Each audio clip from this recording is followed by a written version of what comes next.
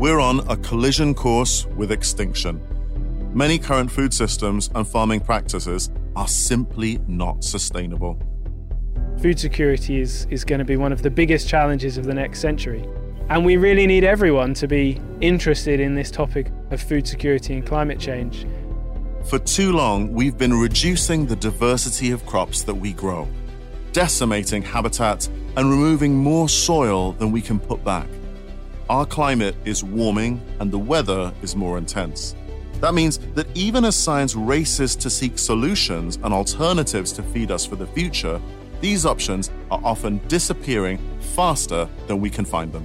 Our grandchildren and great-grandchildren would have very bland diets, if I could say that, and a lot of processed and chemical alternatives added to their foods. In the face of forest fires, floods, soil erosion, and extreme temperatures, we can simply no longer grow the same things that we always have, and in some places, because ecosystems are dying. We need to take action now. So what are the foods our children's children will be eating? And how useful is your go-to recipe book going to be in 50 years' time?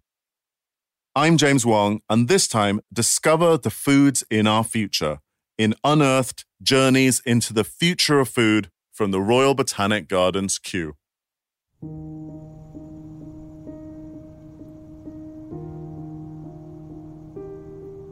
I'm Maria, and this one over here is Mario. Mm-hmm. And together we founded Sharp and Sour Studio a couple of years ago.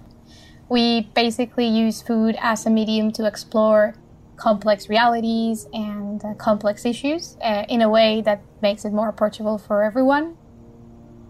In Kew Gardens, there's this huge glass house, and it's a beautiful glass house. And in front of it, there's this massive grass field, basically, that is normally empty, but this time is filled with these big kind of totems, we could call them. And there's like a bigger kind of like structure full of podiums with some glass cases. And inside those glass cases, you can see different foods. They are all 9 foods that are endangered for many different reasons, mainly climate crisis. You can find their coffee, or you can find bananas, you can find seafood in general. Also next to those, you can see a couple of totems, like smaller ones, with other endangered foods and also with already extinct foods. That is something that probably people don't know already. We've had already foods that have gone extinct, from pigeons that we used to eat to a really weird plant that the Romans used to use for cooking as a spice. I think putting a food in a display case, it always has that effect. Like all of a sudden it becomes more precious, more valuable. And people like actually pay attention to it or look at it through a different lens. Chocolate, coffee, wine, those 3 were the ones where people were more like, really, like, I had no idea, or like, oh my God, a world without coffee, you know? I saw a small girl with her father, and one of the questions was, would you give up your favorite foods in order to save the world's biodiversity? And she said like, oh, well, you know what? I think you said yes, but I'm going to say no. I want my favorite food. I mean, it was cute, but it was like, she is right. I mean, we and older generations are the ones causing the problem. And we are asking to new generations to stop eating things that we've enjoyed before in order to save the world. And this also applies to like developing countries. We have developed our countries so bad and to the point that we are causing this climate crisis.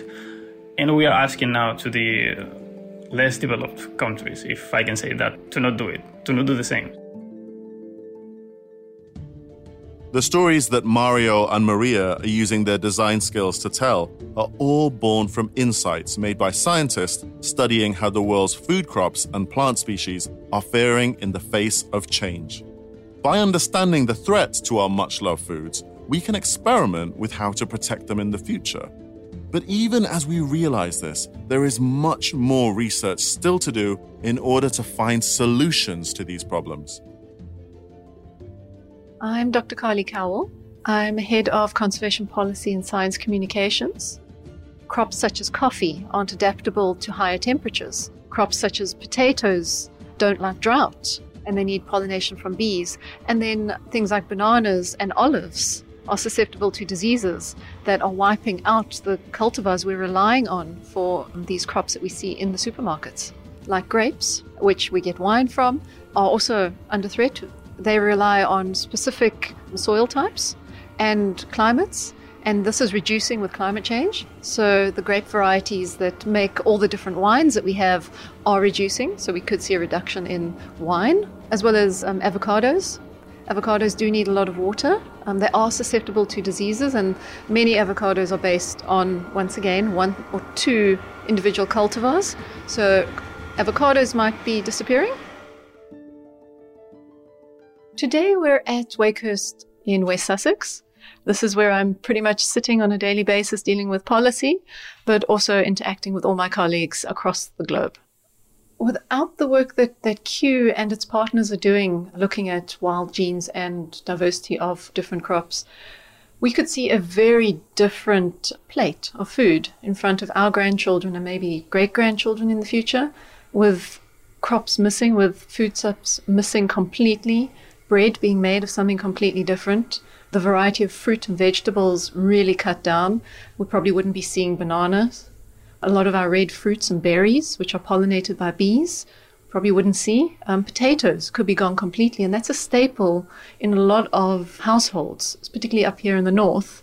And then maize meal, corn we could see pretty much gone, with only a few varieties still growing. So our health would not be great, which would increase costs in medical and hospital.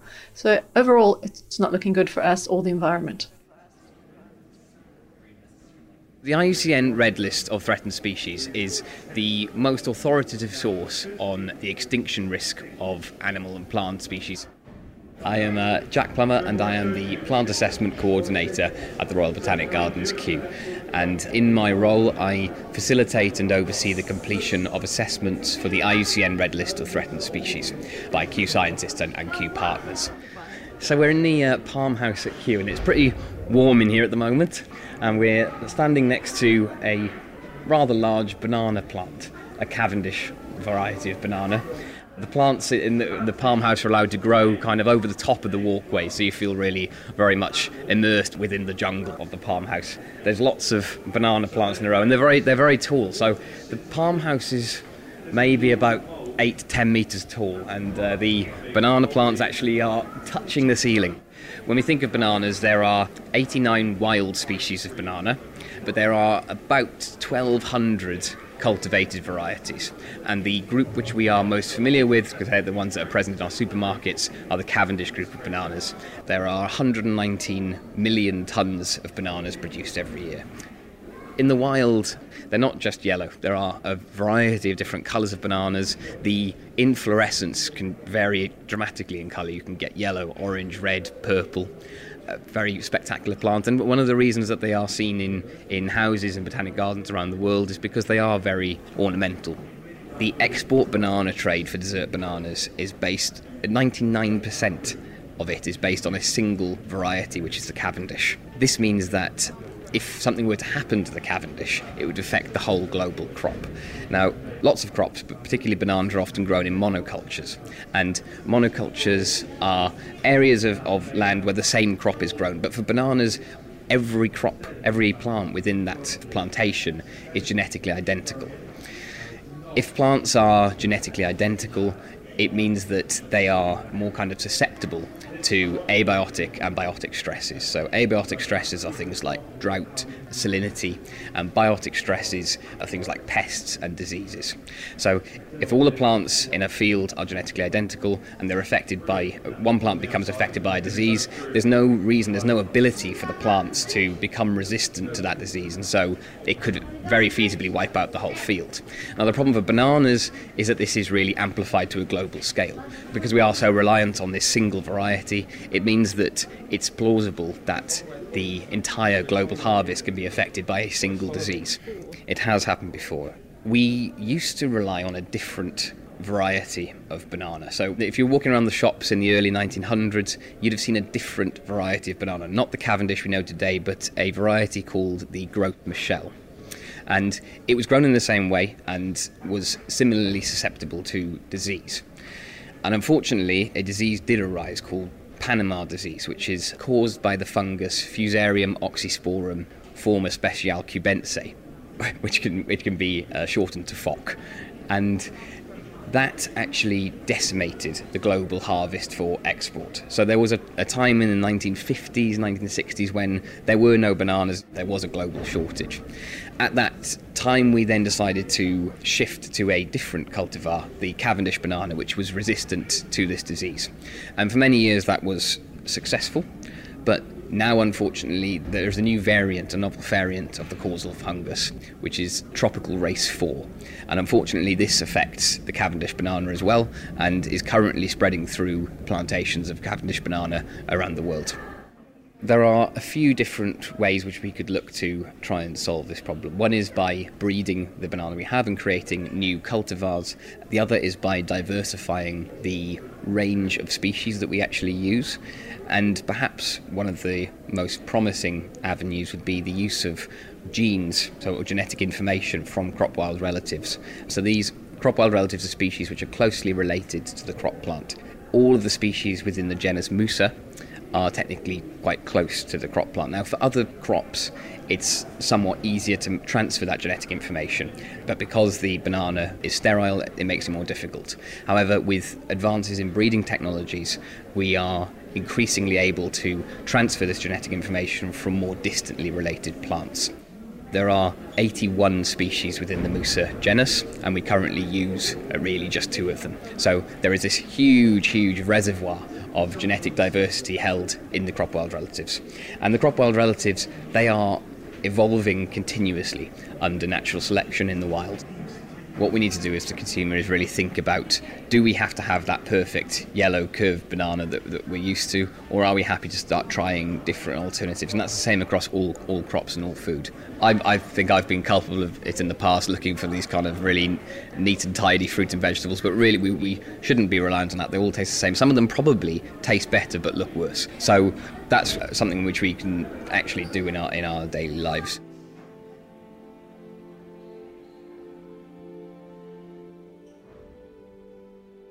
Today we're in the glass house of the Millennium Seed Bank building at Wakehurst, where we're doing some experiments on banana plants.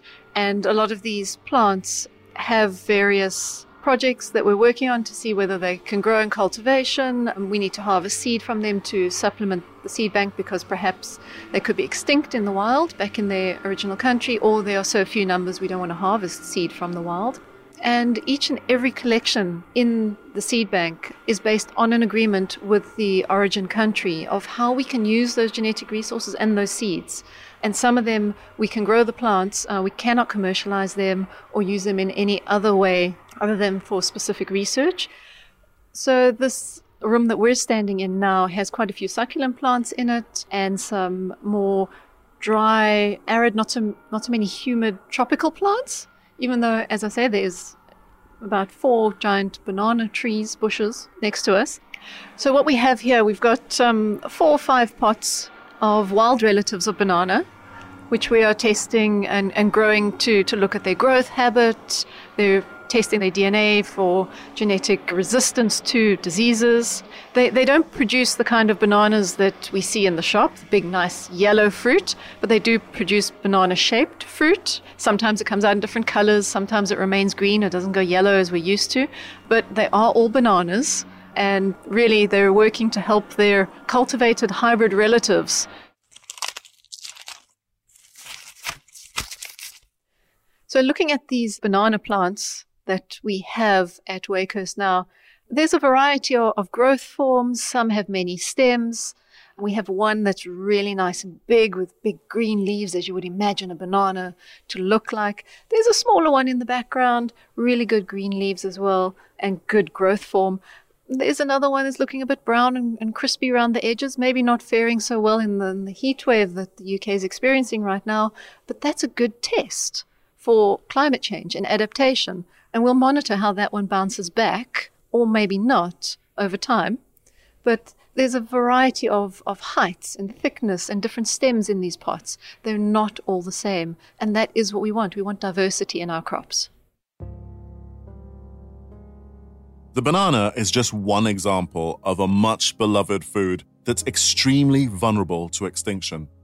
So alongside all of the plant science that's happening to learn about wild populations and explore their different qualities, it's down to us to be a little bit more open to trying new things. It's summertime in Bethlehem Wood in Wakehurst. In a clearing amongst the trees, two scientists are about to see an artwork based on their research for the very first time. It's a tall, thatched wooden structure like a Sidama house, an Ethiopian style of building. Ethiopia is home to one of the world's most diverse food crops, with a vast number of different land races or varieties. Enset is known as the false banana and feeds 20 million people there. So how could this food crop solve food scarcity in other parts of the world? My name's Dr. James Burrell. I'm a research fellow at Kew, and one of the areas we work on a lot is Enset from Ethiopia with our collaborators in Ethiopia. My name is Dr. Ondawa Kababa. I'm from Ethiopia. I came from Hawassa University. It's in the southern region where Enset is a culture anyway. So what is Enset? Enset is a relative of banana. So we're all familiar with bananas, one of the world's most widely traded crops, 100 million tons produced a year. And bananas are from Southeast Asia, and there's about 70 or 80 species, and we use predominantly just 2 of them.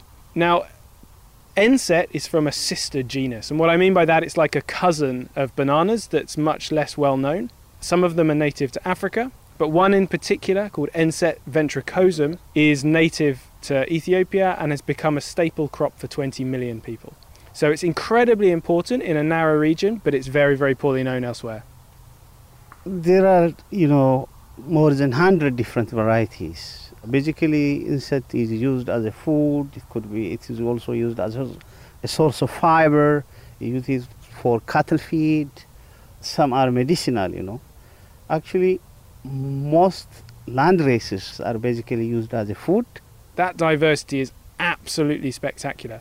The average farmer is growing 7, 8, 9 different types on his or her farm, and they're specialized for different uses as well. Yeah, because relatively, a single Enset, if you have an individual Enset, it could feed a family something like for 15 days because it's highly, productive. That's one important thing. The other one is, unlike other crops, for example, if you take maize, you just plant it and you will get the product, at some time of the year. But when it comes to Enset, as long as you have different batches, you can harvest any time of the year, even during drought. The other important feature is, I think, relatively compared to other crops, it's also drought resistant. We think. Yeah. Another project on that at the moment, just to make sure that's really true. So why is Enset such an important food security crop? The thing about Enset is it's a standing food source. It's an enormous amount of carbohydrate, and you can use it exactly when you need it. And that's better than having a bank account. It's like a stock of food. And that's why Enset gets the name in Ethiopia, the tree against hunger. Tree against hunger, yeah, correct. There's a huge amount of knowledge associated with Enset cultivation.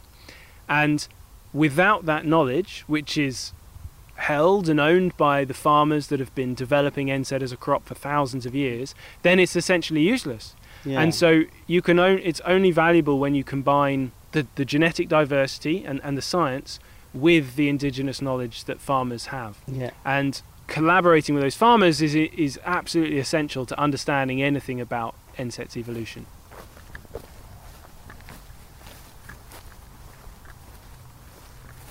We're at Wakehurst, and we are just in Bethlehem Wood on our way to see the False Banana Pavilion. And this is an art installation that is associated with our work on Enset, the work we're collaborating with our colleagues in Ethiopia to study Enset diversity. And wow, we're just coming up, we're just walking along the grass now, and we can see this sort of thatched structure nestled in a little clearing in all the trees. We've got a glorious sunny day for it, so we're very lucky. And we are just going to come round the corner and peer inside and see exactly how this thing is made. The material looks like, that of most people living in the south, which use insect as the building material to build their house. Okay, so we're just peering inside, and wow!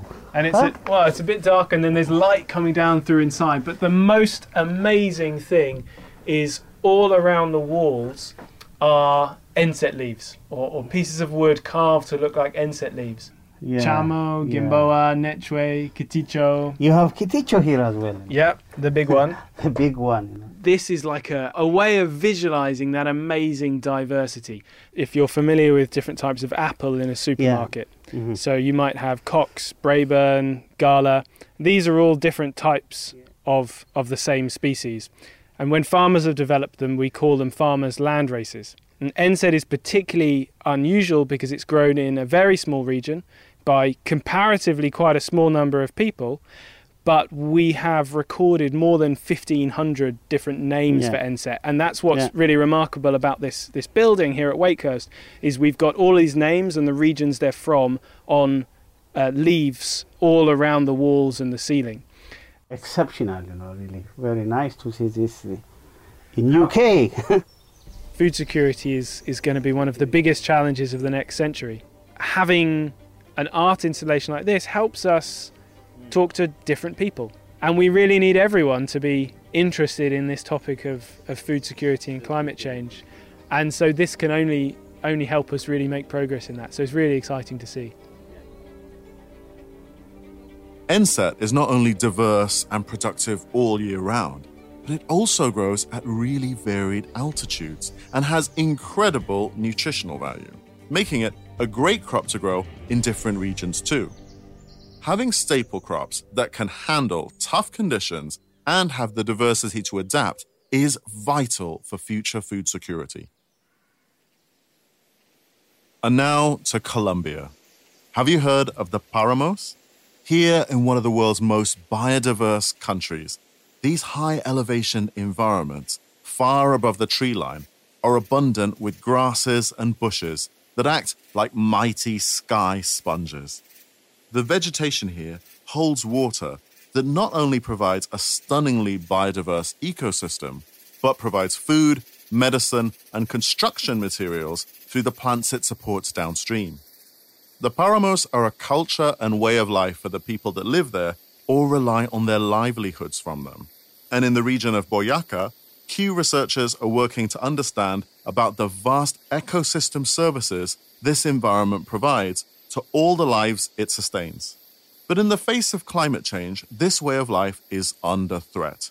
No crop, no food, and no life can continue without the water from the Paramos. Plants here are threatened by changes in climate and rainfall patterns. And by the middle of the century, several species could undergo extinction. The whole unique ecosystem here is predicted to significantly shrink in size. We need to study existing plants and habitats to find out how nature is adapting to and benefiting from the harsh conditions we might see more of in the future, so that we can change our own habits and look for crops that can survive them.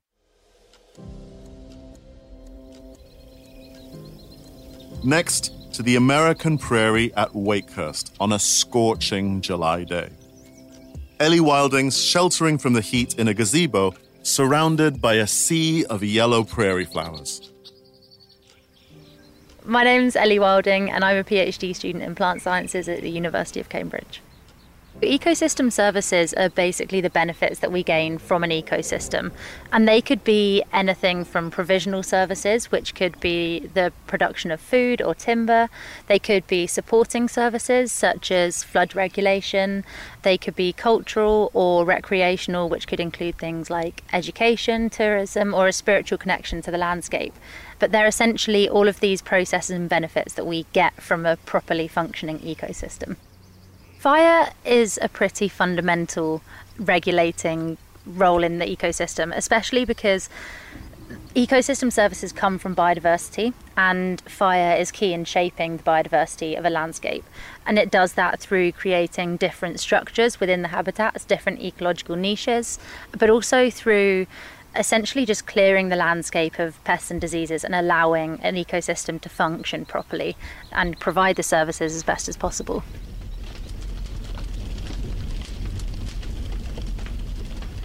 Fire plays an integral role in shaping the ecosystems that we have on our planet today. And also it plays this massive role with climate change. And climate change is something that affects fire regimes, and fire regimes is something that affects climate change. So there's kind of this inherent link between climate and fire. I mean, fires are a natural occurrence. They can be naturally ignited by lightning, by humans, or just accidentally ignited through kind of, barbecues or anything like that. So it is something that has occurred throughout time, and there's evidence that goes back to show that early hominids learnt to control fire 2 million years ago. So this is not a new thing, and fire has played a role in our landscapes for a really long time. And it's also what has provided us with the open landscapes that we have at the moment. For example, in a lot of the UK, you wouldn't have heathland exist without things like fire, because fire is considered to be a biomass altering disturbance, but it's something that really cuts everything back.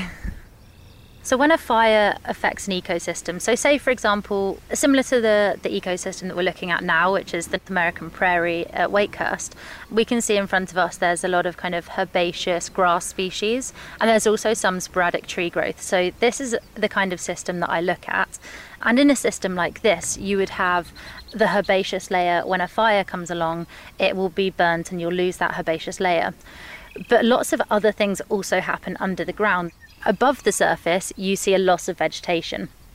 What that means below the surface is that you're getting pyrogenic carbon going into the soil, which adds carbon to the soil and enriches it.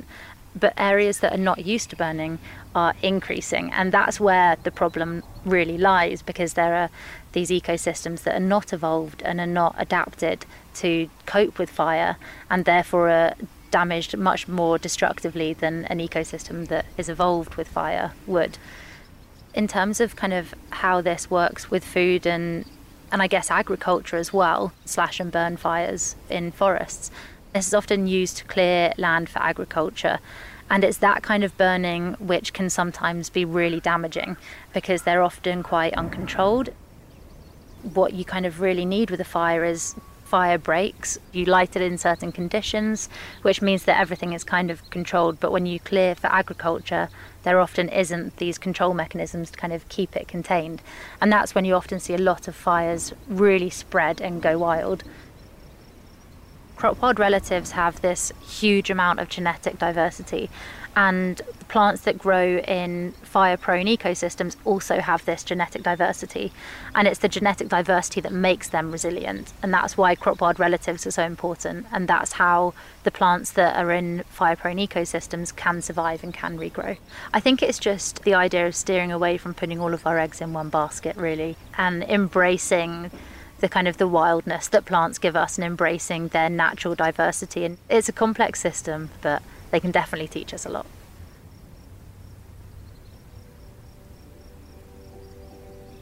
Fire is part of our future.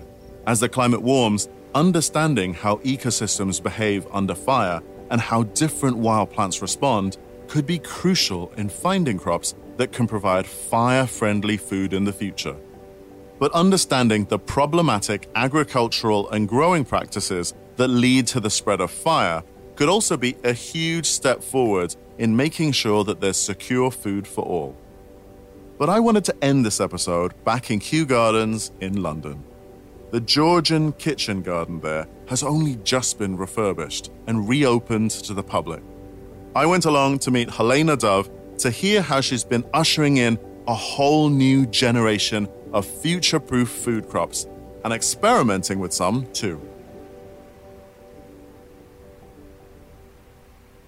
So I'm really excited to come to the one bit of Kew that I don't know very well. And that's only because it's just opened a couple of weeks ago. I've taken 5 minutes to escape into the shade underneath the pergola because the temperature's hitting 30 degrees, above 30 degrees today, middle of summer. And I'm so lucky to be here with Helena, who is in charge of all of this, that can explain what's going on. Cool. So we're sat in the new Edible Science Garden at Kew, which is the kitchen garden by other names. We just reopened after having ripped everything out and started again to make the whole place more accessible, but also a bit more sustainable. Tell me what you've got growing here. What have we got? We got a bit of everything, to be honest with you. We've got the stars of the show, the tomatoes. Yep, absolutely. Which we love. They're growing really fast, actually, now. Now we've got the temperatures up. They're off. They're winning. And the beans have grown in finally, although we've had a lot of problems with them due to winds, which have been pretty epic this year, and they've tipped out all the beans. And I was despairing for a week, and they've all grown back again. So, it's been so reassuring that you have problems too. Oh gosh, I have loads of problems, and I don't hide them from the public. In fact, what I do is I've got these amazing boards that I can just write, this is what's happened, this is what's gone wrong. There's no point hiding this information because you don't want people to feel it's unattainable. I want people to go, oh, I can manage that. And last year we got blight. Everyone got blight last year, right? So we do the traditional, as you say, so that people can see how to do it in their own garden. But we're also trying plants that we maybe aren't used to seeing in this country or haven't been grown at all. So, for example, I struggle with lettuces in the middle of summer. It is very hot in this kitchen garden. It's walled and it's under a flight path and it's in the middle of London, which adds a few degrees. And lettuces are not super fans of that. They take a lot of water, they bolt. So I'm trialling some different leafy crops. I've also got some alternate root crops. So I find that main crop potatoes are very tricky in this space. They often get blight or they don't look very good. They often go brown quite rapidly. So rather than growing main crop potatoes, which are hard for a lot of people, we're trying some other crops. So things like dahlias who've got edible roots, oca, mashua. So for example, we're sat right next to this bed, which is people have questioned me, what is going on here? This is it's a big mishmash of lots of different things. It's very beautiful, and it's a bit of an experiment for me, but I'm working with the scientists who, they're working in Ethiopia, and they're looking at farming practices. Half of Ethiopia is basically in famine, and the other half is not, and the main difference is the way they farm. So the farming technique we've got next to us, which isn't the full farming technique, it's simply a sample, is basically growing loads of different crops in one small area rather than one monoculture, which if that fails, you've lost your crop. So, for example, we've got things like safflower, which they use for oil, which we could also in this country use for oil, which, considering we're having issues getting sunflower oil, could be an alternate crop for us as well. But then they've also got things like rue, which is poisonous, but they can use the root as a coffee substitute. We've also got things like castor oil plants, which again, notoriously quite poisonous, but you can use the oil out of them. So they grow in everything in one small space. So they're very self-sufficient, but also they'll grow different types of wheat. So if one wheat goes down, they've got another to back up. So it's just a very small example of this work, and the scientists at Kew are still ongoing with this for another few years, and we're hoping to disseminate that work partially through the kitchen garden, but partially all over the world. Yeah, a lot of traditional British horticultural techniques are basically watered down agricultural techniques. So if you plant cabbages, you plant them all in a nice neat row, because that's what you'd do if you had 10 acres of cabbages. But this kind of diverse mixing together really works better on that small scale. It makes everything more resilient. So it's the hottest day of the year today. It may get hotter than this. It's supposed to break all records, 34 degrees or something like that.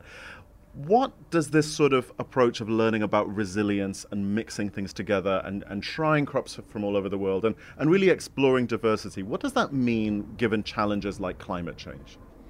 Well, it means that hopefully we will have crops that will thrive in 20 years' time if it gets really bad. And the idea for me is that as a horticulturalist, can we grow them? I'm really lucky that we work with our chefs fairly closely as well. So then can we actually eat them? Are they interesting to eat? Can they be cooked? I'm notoriously terrible at cooking. So I need to know, for the oca, for example, how do you cook it? Because that's the question people always ask. So the hope is that if the climate gets hotter and hotter and hotter, and in 20 years' time we're saying 30 degrees is normal, which I can't imagine is ever going to be the case, but just on the off chance, that we have crops that will thrive and we're not lastminute.com trying to figure out what we can eat. Right in front of us, we've got strawberry sticks. These beautiful little red seed balls, basically, which look like strawberries. They really do. They're quite sweet on a hot, sunny day. Most things in the Amaranthaceae family, actually, have an edible leaf that doesn't bolt, that doesn't need a lot of water. It often needs a little cooking. You often can't eat it raw. It's got oxalates on it that actually aren't that pleasant. But it's a great alternative to spinach. I think what this bed really proves is that growing unusual edibles isn't just for an educational point of view or from a kind of a novelty point of view. Here it's really practical. Yeah. You can't grow the conventional lettuce. Nope. So that this is where we understand that, looking at this diversity actually solves important problems. With things like climate change, that's going to become increasingly vital. Oh, definitely. So tell me you have a spot here, which I think is really inspirational, and I tell you why. You have a giant magnolia that's at least 100 years old, I'm guessing, from the size of it, spreading branches. And it's completely shaded out, this bed. I can't see you've got anything at the moment, but shady environments under trees are basically impossible to grow most veg. So what's going to go in here? Well, this magnolia it's a very special magnolia, I'm told, because it's evergreen and it's a summer flowering one. So it's Magnolia dell'Evii, which gives me a very shady spot and it's fairly dry. So what we're actually going to do is grow some mushrooms under here. Oh! Yeah, mushrooms are super easy. Mushroom? Kew does a lot of work with fungi, but it's very hard for us to show visitors what we do because fungi generally pop up for about a week and we have a real variety on site, but it's very hard to label them, for example, because they literally disappear again. So this will be a nice site to talk about the work we do with fungi at Kew. What have you learnt here that would be really applicable to your average back garden? Well, I actually started growing in pots. I rented, and landlords are very not keen on you digging up their lawns. So I've done a little bed here, which I'm calling the urban bed because it's often in urban environments that you struggle to have a lot of space, to show what you can do with a small space. So things like companion planting. We've got here the Three Sisters, which is quite a traditional planting method. It's a traditional planting method by native people from North America. Yeah. It's not a traditional planting method here until quite recently. So explain this kind of combo you've got going on. So the Three Sisters is a way of growing that you use the corn and let the corn grow up a little bit, then plant your beans. I use French beans or common beans, and they actually grow up the corn.